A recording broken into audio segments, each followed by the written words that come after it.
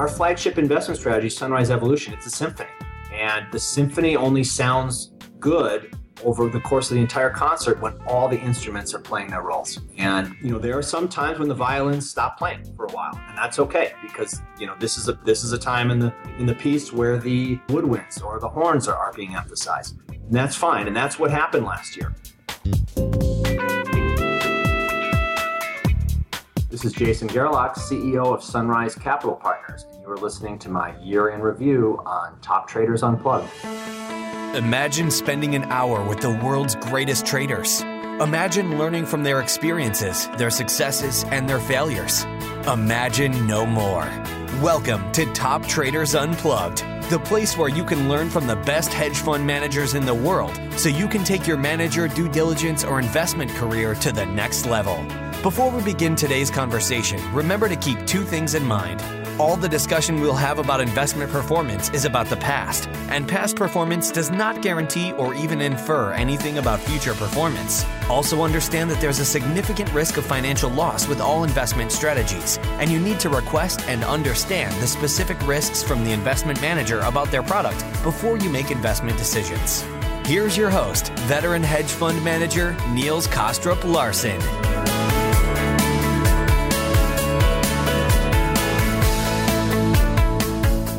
Well, first of all, Jason, I want to welcome you back to the podcast for this review of 2014, where we look at the big events from the point of view of your trading strategy. I want to explore both the ups and the downs, as well as the big takeaways from what can only be described as a great year for systematic trading strategies in general.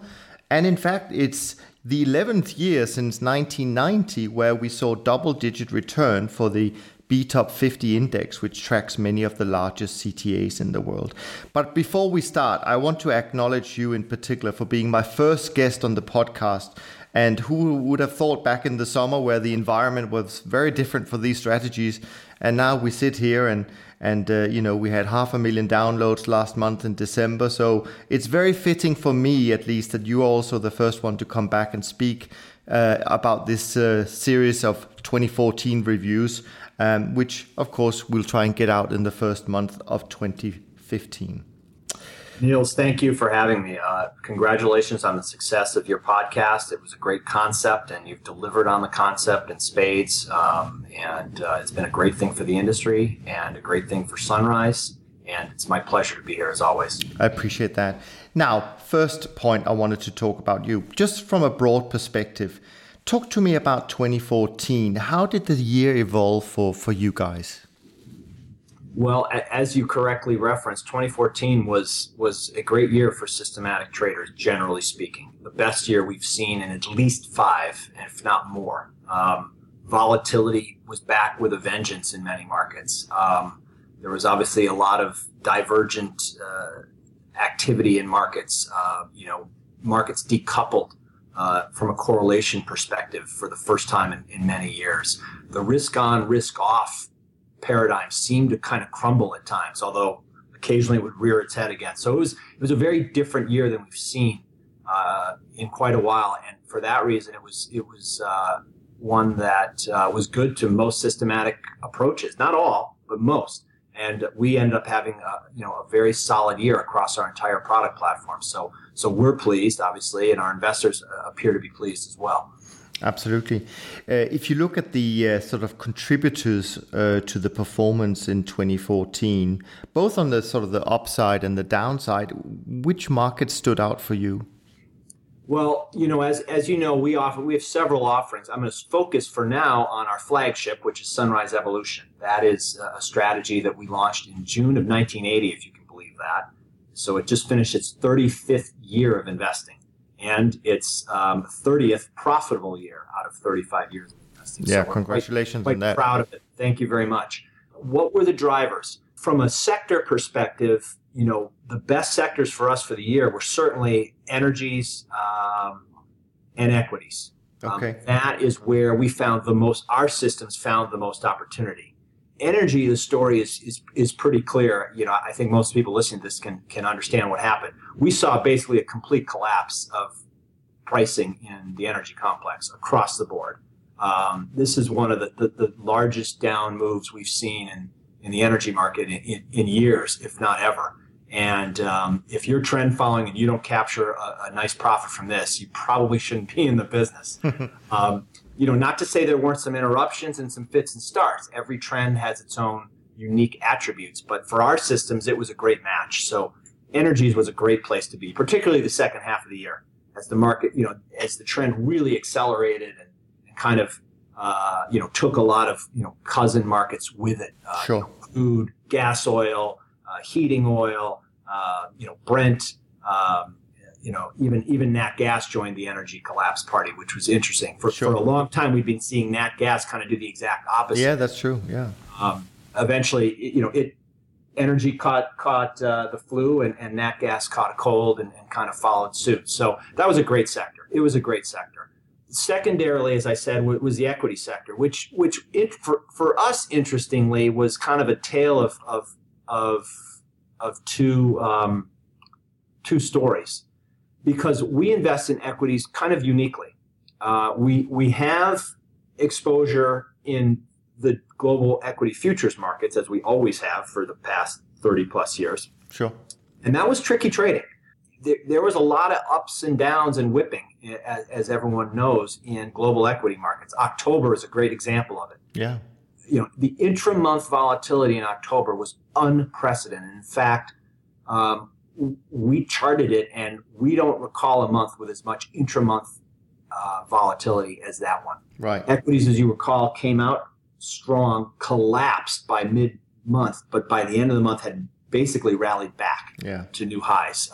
That kind of intra-month volatility can be very hard on long-term trend following approaches, and it was hard on ours. Yeah. The good news is we had some shorter-term approaches in our bag of tricks that actually handled those issues fairly well. But overall, our futures trading in equities didn't produce that much for us for the year. In fact, we lost money there. However, as I think I explained to you when you launch your series, we have another bucket where we invest in equities using a different set of models that are a little more tactical, a little more long-term, generally trend-oriented, and they focus on the U.S. sector only. And as you know, the U.S. markets had a great year overall, although it had a lot of volatility in it. Yep. And there we were very successful. Okay. And our gains there, easily outweighed the losses we suffered on the future side and made for a profitable equity year for us. So that was something we were quite pleased with. Sure. And then also, and I probably gave this short shrift when I said, equities and energies were the place where we made profits. Currencies were also outstanding. Yeah. I neglected really to mention that. That was just an oversight on my part. Currencies was an outstanding place to be this year for the first time in many years, as my fellow traders I'm sure will understand. Yeah.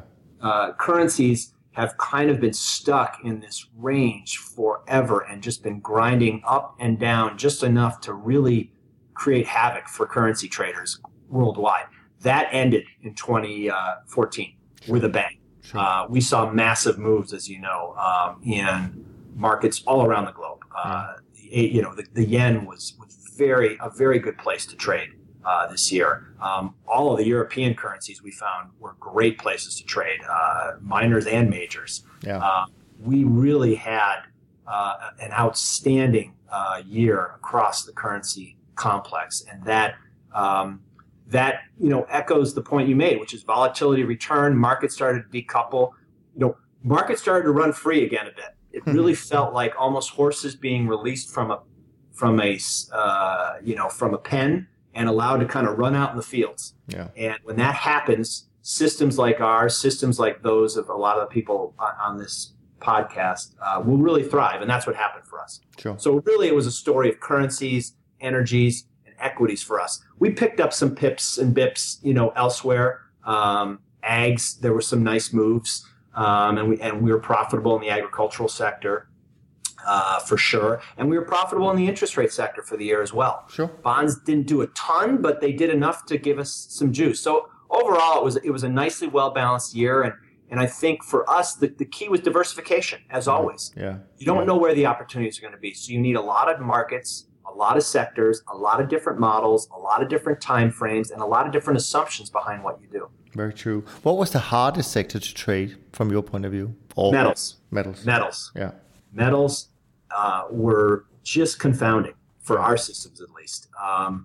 We didn't get hammered there, but it wasn't a positive year in metals. This year, the markets were whippy. They were range bound at times. They just did not move in sync with what we did. And ultimately, there were only a couple of markets in the sector that we were able to trade profitably, copper and nickel. Yeah. The rest was just didn't work. Sure. But that's our game. You never expect every sector to work out. You never expect every market to work out. You just hope that you have a system that's robust enough that it'll capture opportunity where it is, and that the gains there are going to outweigh the losses where opportunities, don't present themselves. Sure, no, absolutely. I mean, you touched upon this next question a little bit already, but I just want to sort of ask it in a different way, because I think it is important for people to understand and realize.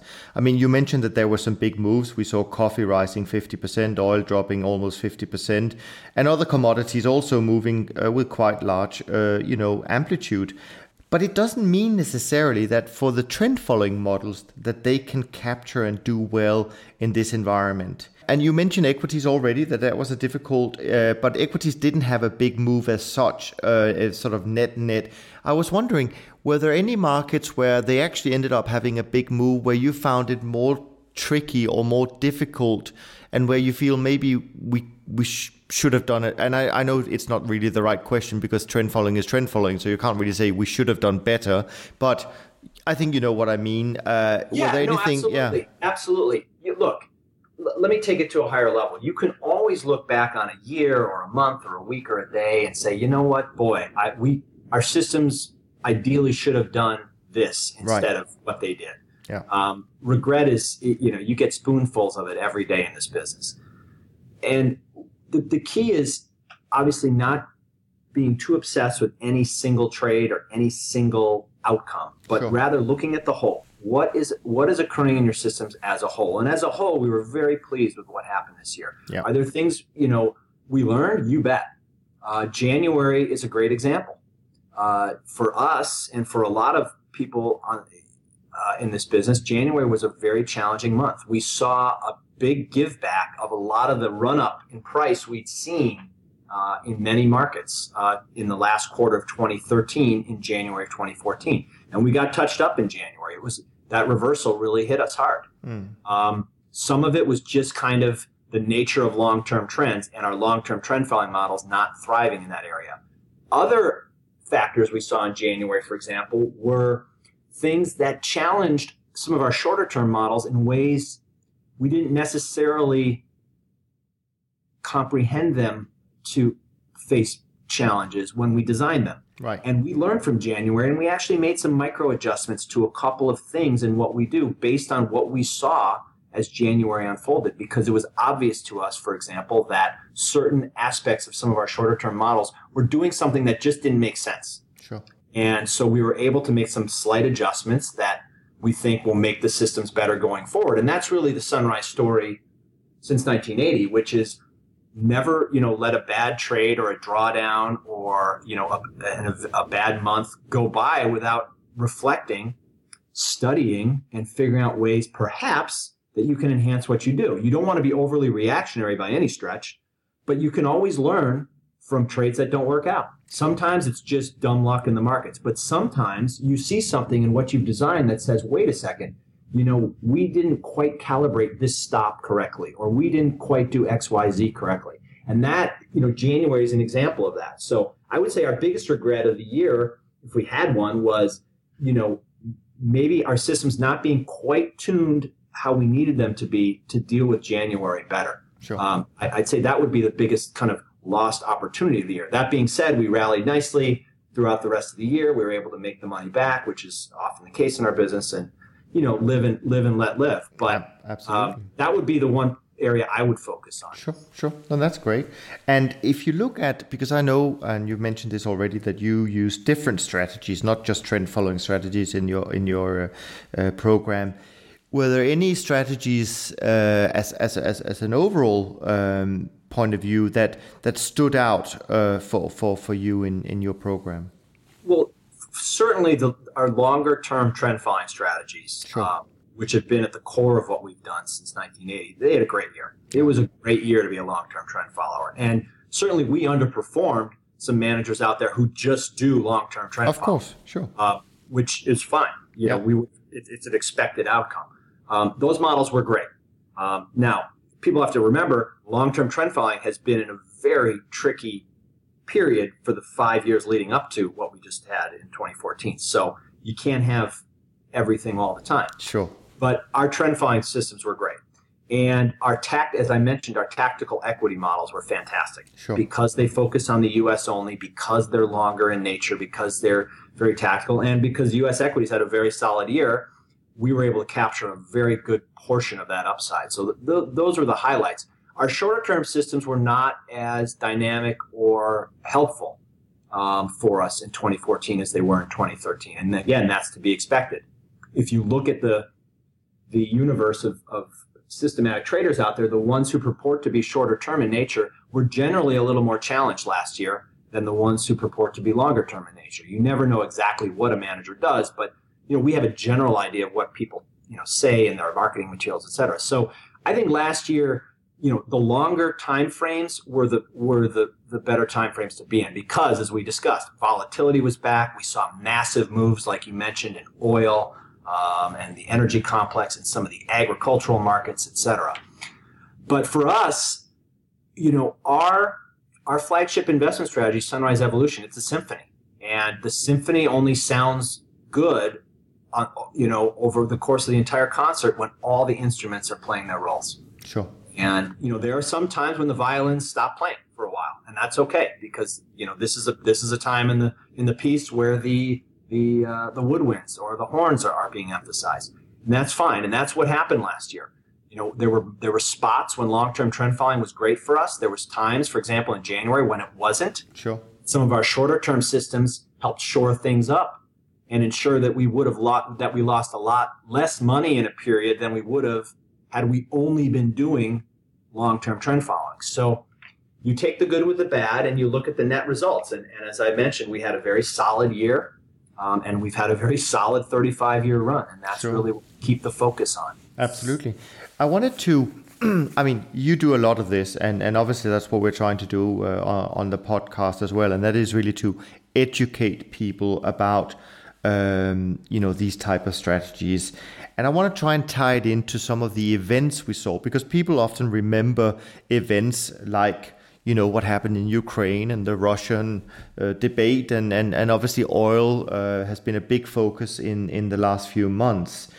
Is there a way, without sort of going sort of too deep, to try and explain or visualize to the audience, how does these kind of strategies react to specific events like this? Because we know that often when people hear about this, they think of these events as being negative for whatever they invest in. But actually, many of our peers would say, no, actually, this was a positive. So how do you visualize these sort of events when you look at your strategy and your trading?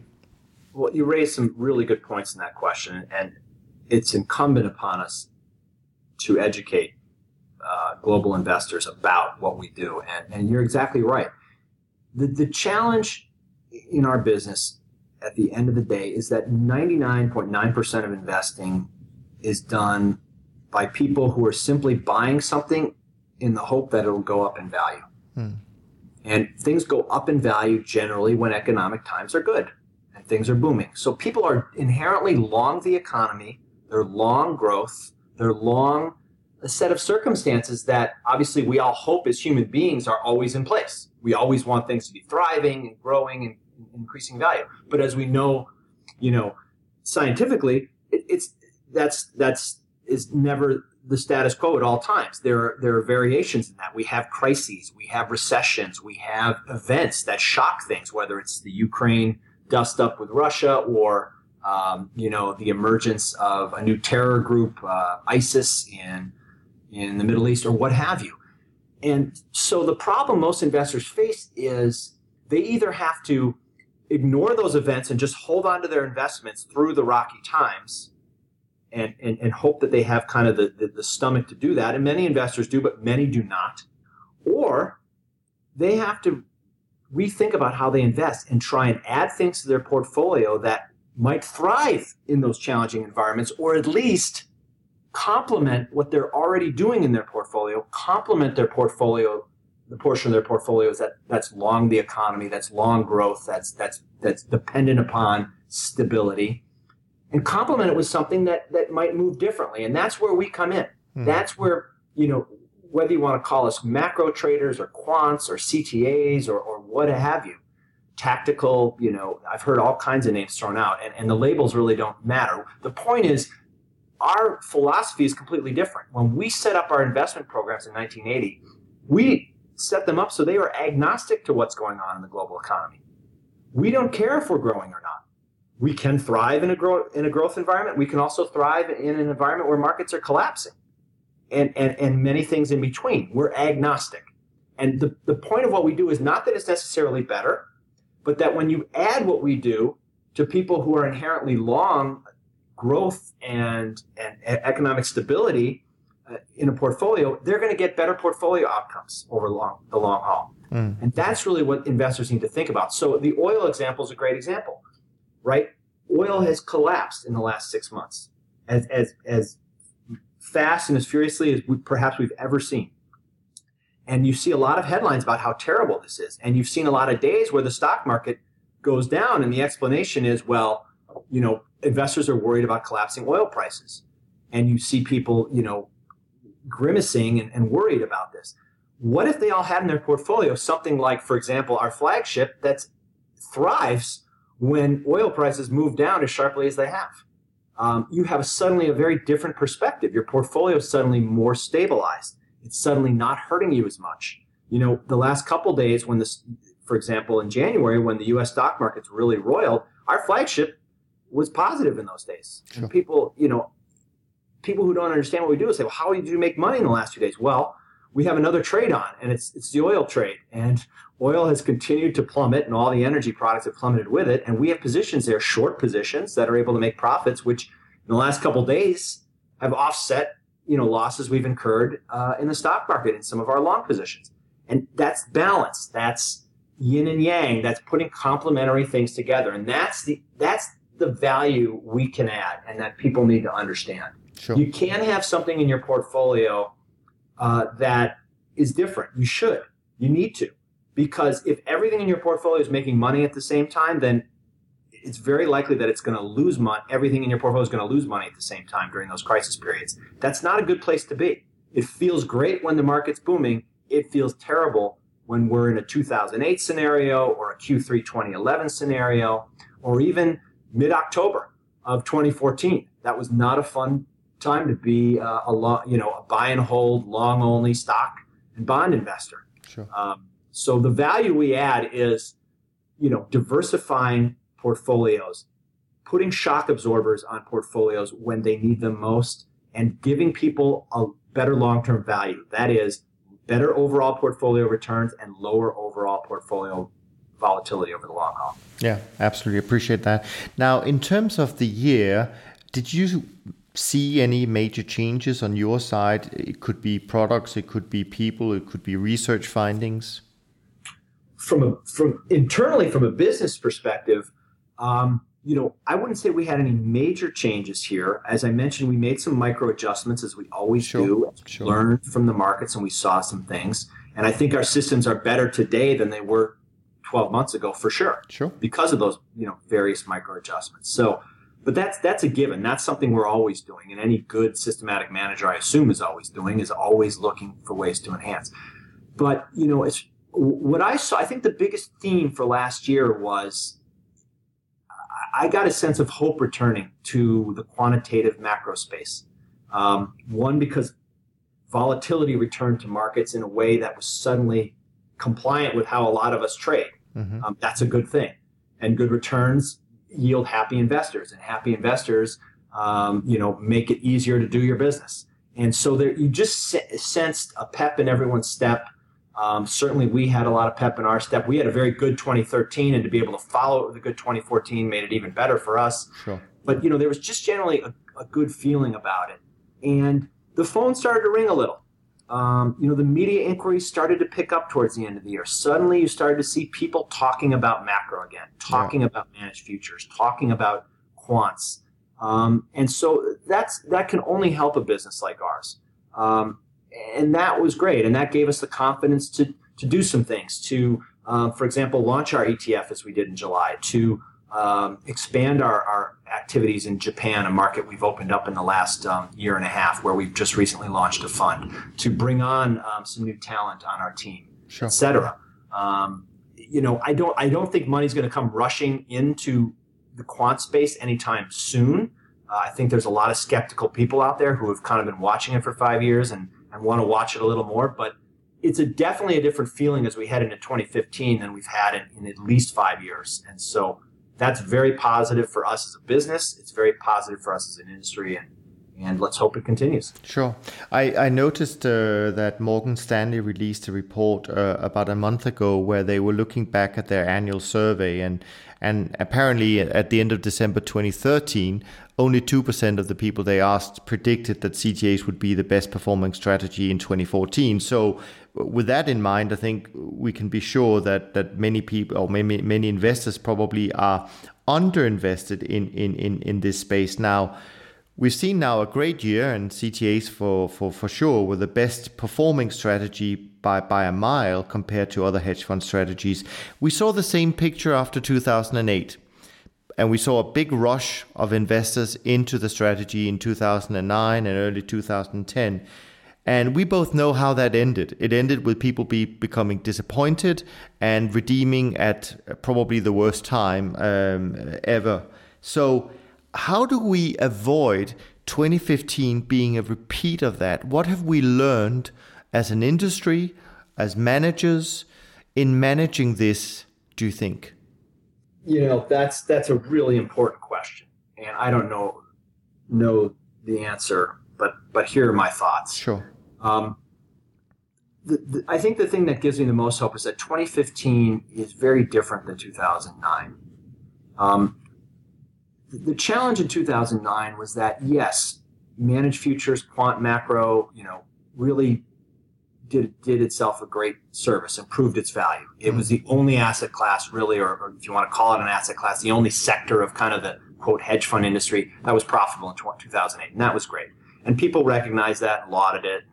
The money did come in because of that. But there were other things going on in 2008 that were much bigger than our little neck of the woods in alternative investing. You had the economic collapse that we saw, the credit crisis. You saw the complete dislocation of huge sectors of the economy, the real estate sector, the lending sector. You saw on the heels of that, the Madoff scandal, which to me was probably the most damaging event of 2008 of right. all the bad things that happened that year. Sure. Because what that did was erode investor trust in all asset managers in a way that it had never been eroded. Sure. And frankly, that I think caused some permanent changes in how investors look at managers. Sure.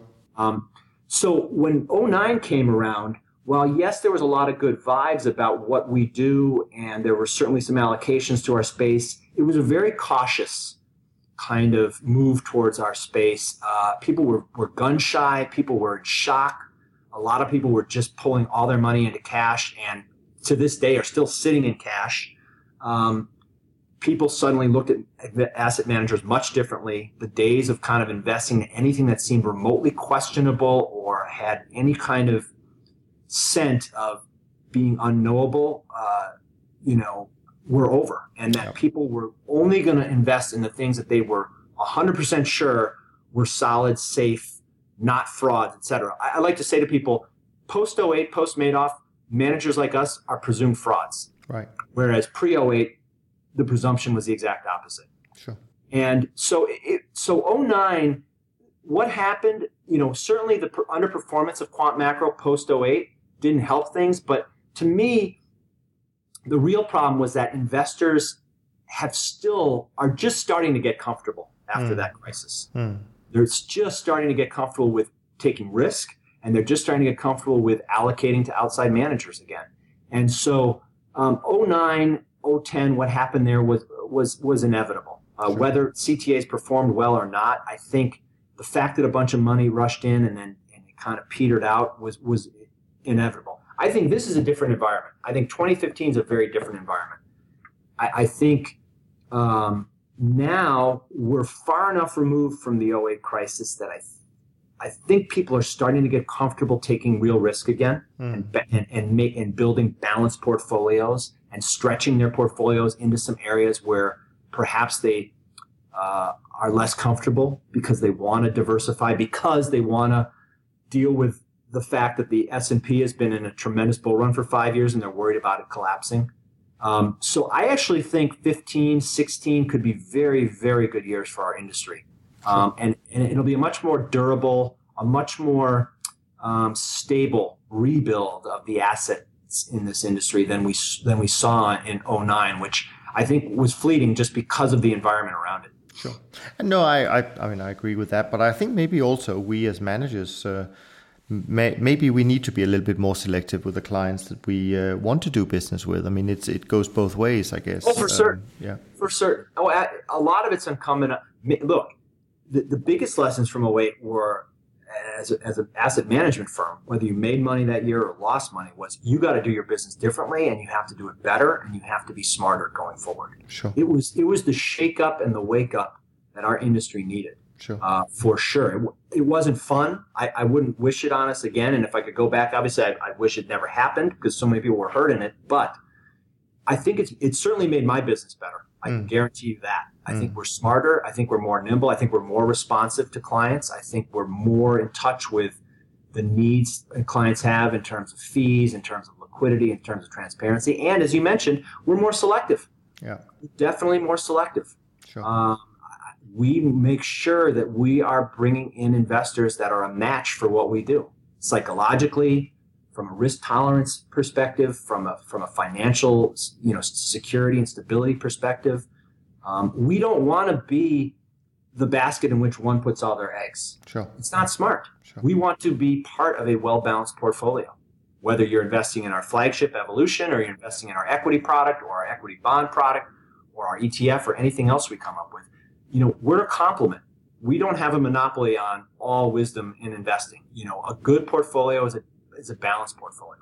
I think the challenge for guys like you and I, Niels, is that's the thing we need to convey, is people tend to look at managed futures on an absolute basis, or CTAs on an absolute basis. Oh, they're great. Let's pour a lot of money in. Oh, they're terrible. Let's run for the hills. That mentality doesn't help anyone. Sure. The bottom line is, if you have managed futures type strategies in your portfolio at some reasonable level at all times, your portfolio is going to perform better. Even during extended periods where managed futures doesn't do much. Because when you need it most, it tends to deliver. Q3 2011 is a great example. People have forgotten what happened in Q3 2011. That was the fourth worst quarterly drop for the S&P since 1980. And our industry, I believe on average, was up 4 and change. I know our flagship was up about 7% during that quarter. So even in the midst of what was a subpar run for our industry and a subpar run for our flagship, for sure, that quarter we did our job. Sure. We did our job, and as a result, the investors' portfolios were better off. And that's what people need to focus on, not this kind of throw the baby out with the bathwater. Managed futures is either good or bad, and I'm going to invest when it's good, and I'm going to sell it when it's bad. As you mentioned, investors end up making the absolute worst decisions at the worst possible time. Yeah. And if we can help them get out of that paradigm of thinking, I think we'll all be better off. Yeah.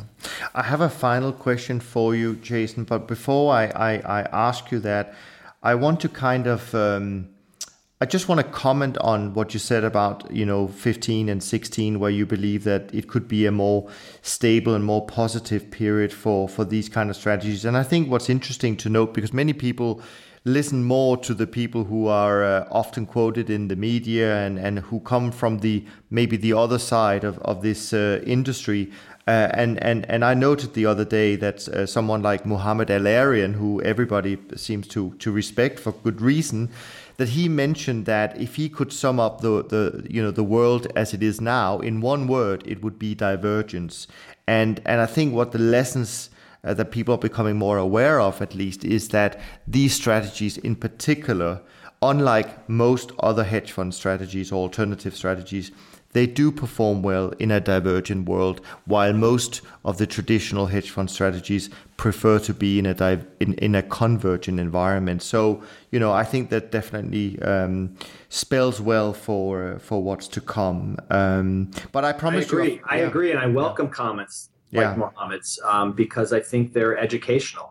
Again, we're not of the mind that one person could possibly know what's going to happen in the future. As you mentioned, 2% of people thought that managed futures would be the best strategies last year. And lo and behold, guess what the best strategies were in 2014? Managed futures. Absolutely. So 98% of the people were wrong. Sure.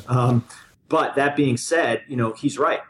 We are seeing more divergence in markets, and it's neither a good thing nor a bad thing. It just is.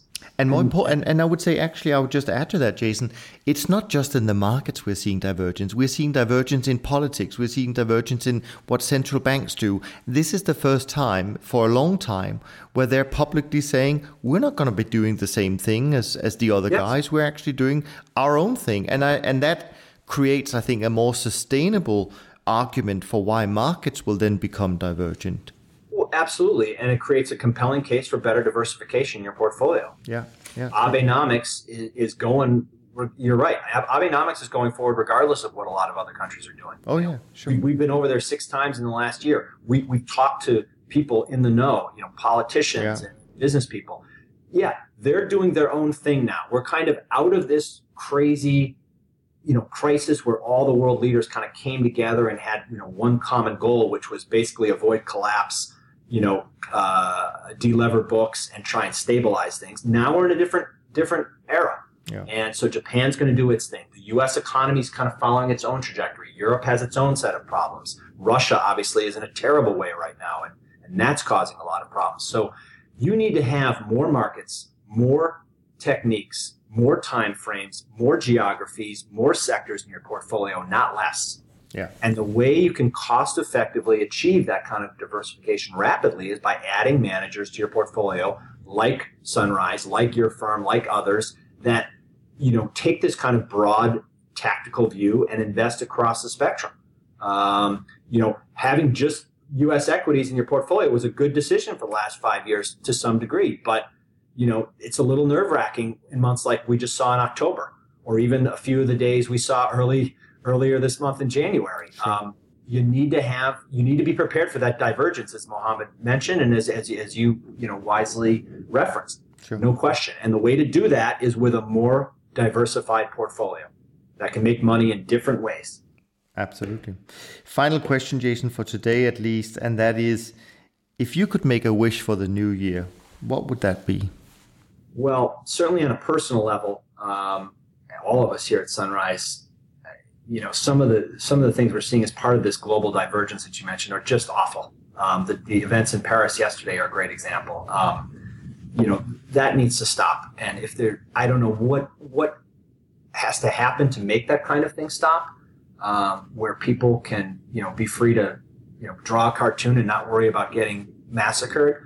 But obviously our paramount wish is for that kind of instability, the violent extremist instability to go away.